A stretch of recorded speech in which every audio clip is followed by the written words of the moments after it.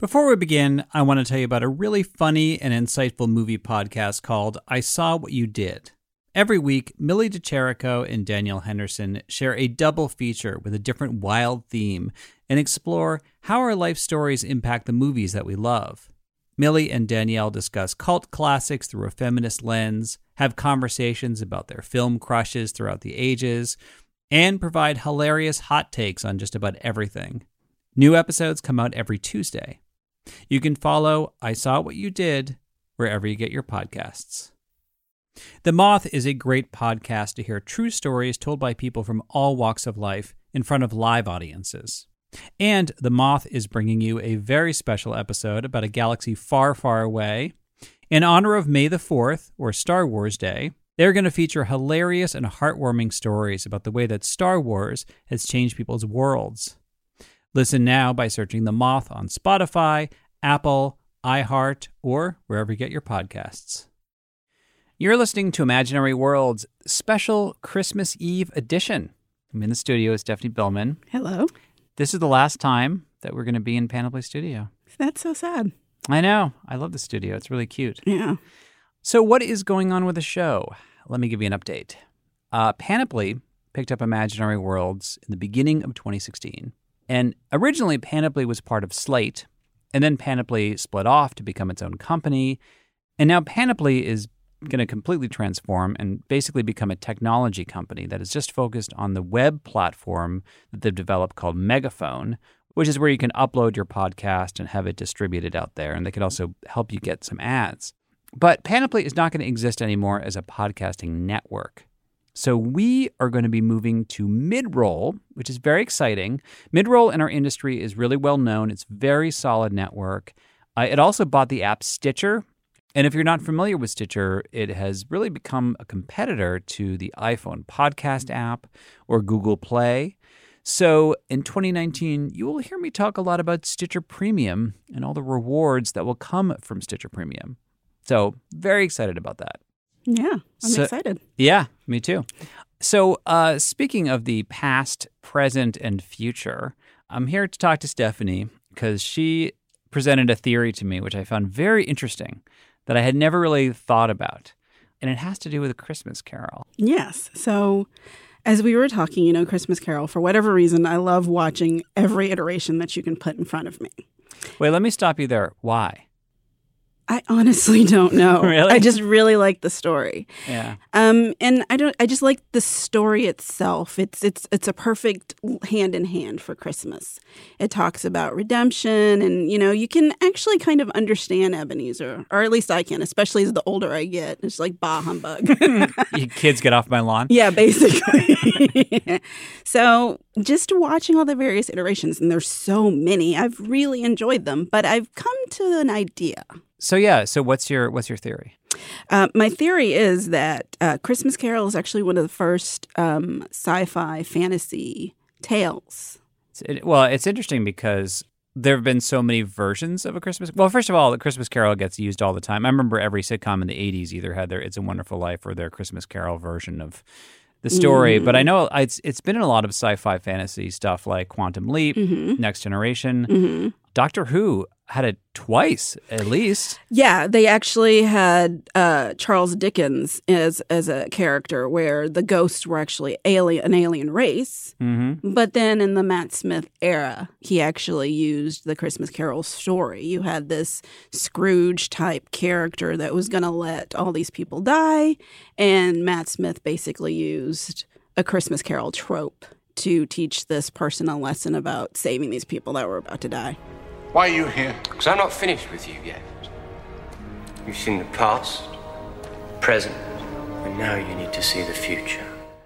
Yeah, and then you actually pointed out a movie which I would never, ever think of as having the structure of Christmas Carol, but yet it intentionally does. So Iron Man 3. Of all things. As you know, Shane Black has a tendency to kind of shove Christmas into a lot of his stories. Long Kiss Goodbyes, he uses Christmas in a very violent way. As does Doctor Who, actually, sometimes in their Christmas specials. Exactly, yeah. They're almost killed by an alien-possessed Christmas tree. Or alien Santa Clauses. Yeah. Or snowmen. Yes. But for Iron Man 3, Shane Black actually was very specific about saying that he used the Christmas Carol structure of the past, the present, and the future to tell the evolution of Tony Stark. And so, as Christmas morning began, my journey had reached its end. We start with something pure, something exciting. Then come the mistakes, the compromises. We create our own demons. But going back to Christmas Carol itself, and speaking of Three Ghosts, you're saying that there are three ways that A Christmas Carol was innovative for sci-fi fantasy as a genre, even though the story was written in the early 1840s. Yes. The first way, of course, is the ghosts themselves. You know, this is kind of the first time that ghosts were taken as a very serious literary device. But what about, like, Hamlet? I'm Shakespeare. Well, so there are some arguments that, and some actually valid arguments, that in Hamlet especially, the ghosts are not necessarily actual ghosts. They're manifestation of guilt or manifestation of madness. So these are not actual spirits that are coming to haunt Hamlet. Right, and also delivering exposition, too. Exactly. Whereas in the actual novel, A Christmas Carol, Dickens goes out of his way to point out and make sure that the reader understands these are ghosts. These are corporeal beings that are coming to warn him of his deeds. Right, they're driving the story. Exactly. And, you know, Marley has the chains of his life on him in most of the Christmas Carol, and they're manifested actual chains. You can actually see these, where in Hamlet, you never really are sure if this is just Hamlet's craziness or his guilt about the fact that he abandoned his family, or, you know, whether or not he's properly avenging his father's death. But there's these real chains of all of the stuff that Marley has done in his life that's weighed him down in his afterlife. You don't believe in me. I don't. What evidence would you have of my reality beyond that of your own senses? I don't know. Why do you doubt your senses? I always loved how creepy Marley was. I mean, I always felt like the creepier and scarier he was, the better the Christmas Carol. Yeah, and that sets the tone for the rest of the story, because Scrooge has to believe that this is that is something that's coming to haunt him in order for him to actually be ready to deal with the ghost of Christmas past. Which brings us to the fact that this isn't just a ghost story. This is also a time travel story. Right. Yeah. So it starts where he's going to the past. So the ghost of Christmas past is usually this more angelic looking being that floats him along to his past, to his time of innocence where he was a child. There's always at least one scene where he's at school and you see how lonely he is. Sometimes there are versions where the sister comes in and kind of like, oh, you're coming home. You're going to be home for Christmas after all. And you see this hope and this happiness in Scrooge. And it's interesting to see the current Ebenezer watching that. There's always some tears in his eyes, especially when he sees his sister, because she's dead and he hasn't seen her in so long. And it's a reminder of that love and that innocence that he no longer has in his life. Ebenezer. Fan! Oh, dear brother, I have come to bring you home. Home, home, home. You see that kindness that he had, like Fen, or sometimes her name's Fen, sometimes it's something else. That's the last, I think, true love that he had from his family. And it's a sad tale, but that reminds him in his present, as he's going in his past, to see his humanity as it slips away. I mean, that is definitely a very fundamentally sci-fi idea, certainly. You know, very often they'll literally go to their, well, I mean, the most obvious version would be Back to the Future, of course, you know, where exactly. Isn't Doc Brown says that at the end, your future isn't written yet, you know, so just make it a good one. I mean, that's true. That is a very fundamentally sci-fi fantasy idea. Exactly. And because the original novel probably came out 50 years before a time machine. Oh yeah, definitely before that. And there is some suggestion that even It's a Wonderful Life took inspiration from from this as well. Right. It's the same story, basically, except it's a good man who doesn't value his worth or doesn't appreciate how much he's worth, as opposed to a bad man who doesn't realize how much damage he's caused. Exactly. Yeah. But I always find It's a Wonderful Life way more depressing than A Christmas Carol. Yeah. There was actually a really interesting article in the Times years ago about how actually Pottersville would have been financially in far better shape in the 21st century than Bedford Falls as it was left at the end of that movie. Huh, interesting. That as a small town, it would have really struggled without the kind of entertainment complex and, all the alcohol licenses and everything that Potter was going to bring into and a swinging jazz club. I mean, like a lot of people have commented that Pottersville seems pretty cool, actually. Yeah. I mean, it's funny, too, because I was talking about how I always loved how dark and scary Marley was. I mean, but to me, what always made a great Christmas Carol as well is how incredibly dark and disturbing the Ghost of Christmas Future. Like, I wanted to be scared by that character. I mean, and you almost always are. That character hardly ever speaks. It works even better. They're usually like they basically look like the Grim Reaper. I mean, I remember. Did you see Scrooged when it came out in the theaters? The Bill Murray movie. Yeah, one of my favorites. Yeah. That I remember that scene was really dark and powerful. Yeah. May I?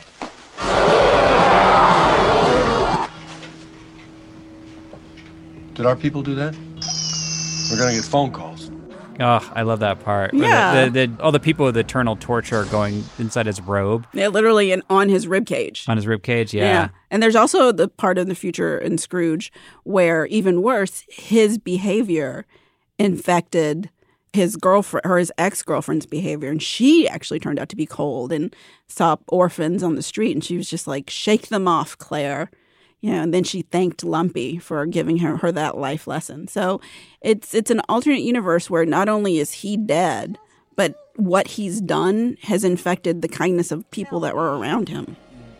I wasted 20 years of my life on pathetic little creatures like those. Finally, thank God, a friend of mine said to me, "Scrape them off, Claire. You want to save somebody. Save yourself." Well, it's funny, though, because, I mean, it's not just an alternate future, it's a dystopian future. Yes, which brings us to the other way in which A Christmas Carol is sci-fi fantasy. It talks about alternate universes or parallel universes. The future, as everyone, there's always this saying that each step creates a different split in a different parallel universe. So you make one decision, and the decision that you didn't make could span off into another parallel universe, hence the multiverses. In this story, you have this version where if Scrooge doesn't change his ways, he ends up dying, this person who no one cares that he dies. I mean, there's some films, they're like selling his bedclothes, that they're still fresh and warm, and they can see how much they can get off of it. And Tiny Tim dies, this poor little kid who, through no fault of his own, dies because Scrooge doesn't care that he's not paying his father enough to care for Tiny Tim. All right, so I have an idea. Could you argue that X-Men: Days of Future Past is following this formula? We start out in this dystopian future where the world is basically ended, and these sort of robot type creatures who are hunting down all the mutants. And they have to go back to the past, the 1970s, or Wolverine has to fix things. And what it really turns out is that this future happens, really, it comes down to Mystique as to whether she's going to go down the dark path of which she did in the original X-Men films, or now that she's played by Jennifer Lawrence, whether she will then become a hero. And they have a positive future because of it. Get out of my head, Charles! Raven, please do not make us the enemy today. Look around you, we already are. Not all of us. All you've done so far is save the lives of these men. You can show them a better path. Well, see, you've just actually proved my point that A Christmas Carol it was like the original template for this story, and it's been told in so many different ways, not necessarily, and it can work outside of Christmas stories. It works with, like you said, X-Men doesn't take place during Christmas, but the structure actually still stays the same. Cool. Yeah. So what's your favorite version of Christmas Carol? Muppets Christmas Carol. Why? Okay, so I don't know if you know this, but I'm not a fan of musicals. I just don't like music, like where the story and all of a sudden people break out into song. Not really my idea of a good time. Yeah, no, I know a lot of people feel that way. I grew up on musicals, so. I did not. Yes. But the way that Muppet Christmas Carol actually uses song very well. It incorporates it into the story. And Michael Caine, I think, is probably one of the better Scrooges. I really think. And not only that, but he's actually playing as if these Muppets are real people. Like, don't they usually do that, though, in the Muppets? They do, but I think Michael Caine does it even better. I think the way that he does it, he relates to them in such a way that reminds you of the story. It's very dark, I think, to some extent. One might say that December is the foreclosure season. Harvest time for the moneylenders. If you please, Mr. Scrooge, it's gotten colder. Yeah. And the bookkeeping staff would like to have an extra shovel full of coal for the fire. We can't do the bookkeeping. And Tiny Tim, the little green Muppet that plays Tiny Tim, is so heartbreaking. He's this tiny little tadpole, and he's like, limping along on his one little poor crutch. God bless us, everyone. And then you see, like, when in the future you see just the empty chair and the crutch because Tiny Tim died. It's so sad. It's really gut-wrenching for me. Wow. Yeah, it's by far my favorite. Wow. I mean, I have a favorite actually version of A Christmas Carol. It's a weird one. Speaking of, it's funny you don't like musicals. I know, right? This is a musical. When I lived in LA, I think it debuted in 2002, but it's been revived a bunch of times. It is the story of A Christmas Carol, but instead of Scrooge, it's William Mulholland, the man who famously stole water from the Owens Valley in Northern California to hydrate Los Angeles, and created an absolute, just destroy that community of Owens Valley. It's considered LA's original sin. The plot of Chinatown is based on Mulholland. So it imagines Mulholland learning about his crimes, basically his, what he's done. And I think Teddy Roosevelt is the ghost of Christmas present. And my favorite thing is there are two ghosts of Christmas future, but they're supposed to be LA in the future. And one of them is Sprawl. Like he just represents Sprawl. I think that's his name. His name is actually Sprawl. Yes. Of what is going to happen and then in the end, improbably he ends up making this wonderful choice to give them all back their water and somehow benevolent. Yeah, benevolently, and then somehow LA must then not turn into the actual city that you're watching the musical in. How does that work? It's magic. See, it's sci-fi fantasy. My bad. But it's a really lovely, charming show, and they've revived it many times. It's it's a show that could never play outside LA. It just makes no sense, but it's so much fun as an LA tradition. And I've never been to LA, so when you're explaining this to me, it's just like so foreign. We'll give the water back to Owens Valley. We're going to build a paradise in Central Cali. After the break, we will look at how A Christmas Carol has influenced a debate that rages online every time this year. What defines a Christmas movie?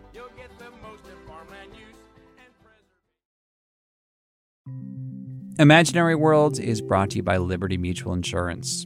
Everybody who owns a car or a house knows the importance of insurance. It gives you the peace of mind to know that you're protected.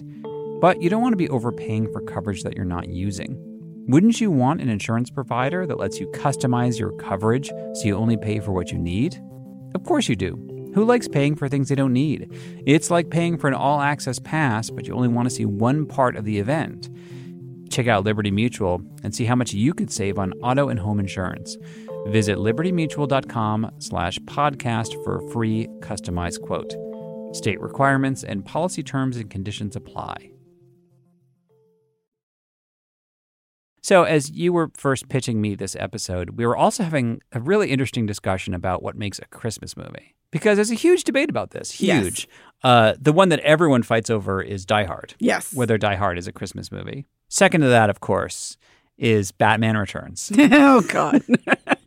which I love. So I even went online to read all the arguments as to why it's a good Christmas movie. Yeah, lay them on me. So here's the one that I found most compelling, other than the fact that obviously it takes place during Christmas, is Selena Kyle and her character arc, you know, in terms of she starts out as this sort of mousy secretary, and then, you know, she's thrown out a window, of course, by Donald Trump, who's played by Christopher Walken. But is really Donald Trump. Like unquestionably Donald Trump. And then she becomes this super acrobatic undead vengeance seeker. And then, you know, she meets the man of her dreams in Bruce Wayne, who is, you know, this dark Prince Charming, who has the same issues as her. And that was her previous goal, was to end up with him. But she's like, no, she has this kind of self-actualization that's not good enough for her anymore. And, you know, and it ends with him saying, you know, to Alfred, Merry Christmas, Alfred. Goodwill toward men and women. How is that not Christmassy? Okay, so let's take Christmas out of that just for a second. If you really think about it, could that story be set in the summer? Yes. Literally, it could be set any time of the year. Except for the scene where they realize that they've been fighting as Batman and Catwoman, but then when they're dancing at the party as Selena Kyle and Bruce Wayne, they see the mistletoe. And they have that line about how mistletoe is deadly unless you eat it. But a kiss is deadlier if you mean it, and that's when they realize who they are to each other. Okay, okay. So, but the arc, we're talking about Selena Kyle's arc, right? You're pointing out how that's kind of like that follows the same trope of A Christmas Carol, but it also follows the same trope of pretty much every Eat, Pray, Love, Lifetime movie, woman self-actualization movie that's ever happened. But do they reject the guy like that? Yes, some of them they do. Like there's these movies where the woman, like, something traumatic happens to her. She goes through this. She looks through her past. She deals with some traumatic thing that happens, and then she decides, oh, I'm stronger on my own, and then she goes off into the sunset. The only difference is Selena Kyle has leather at the end and acrobatic abilities. So that's not necessarily Christmassy. It's just a woman finding herself and realizing that she's stronger on her own.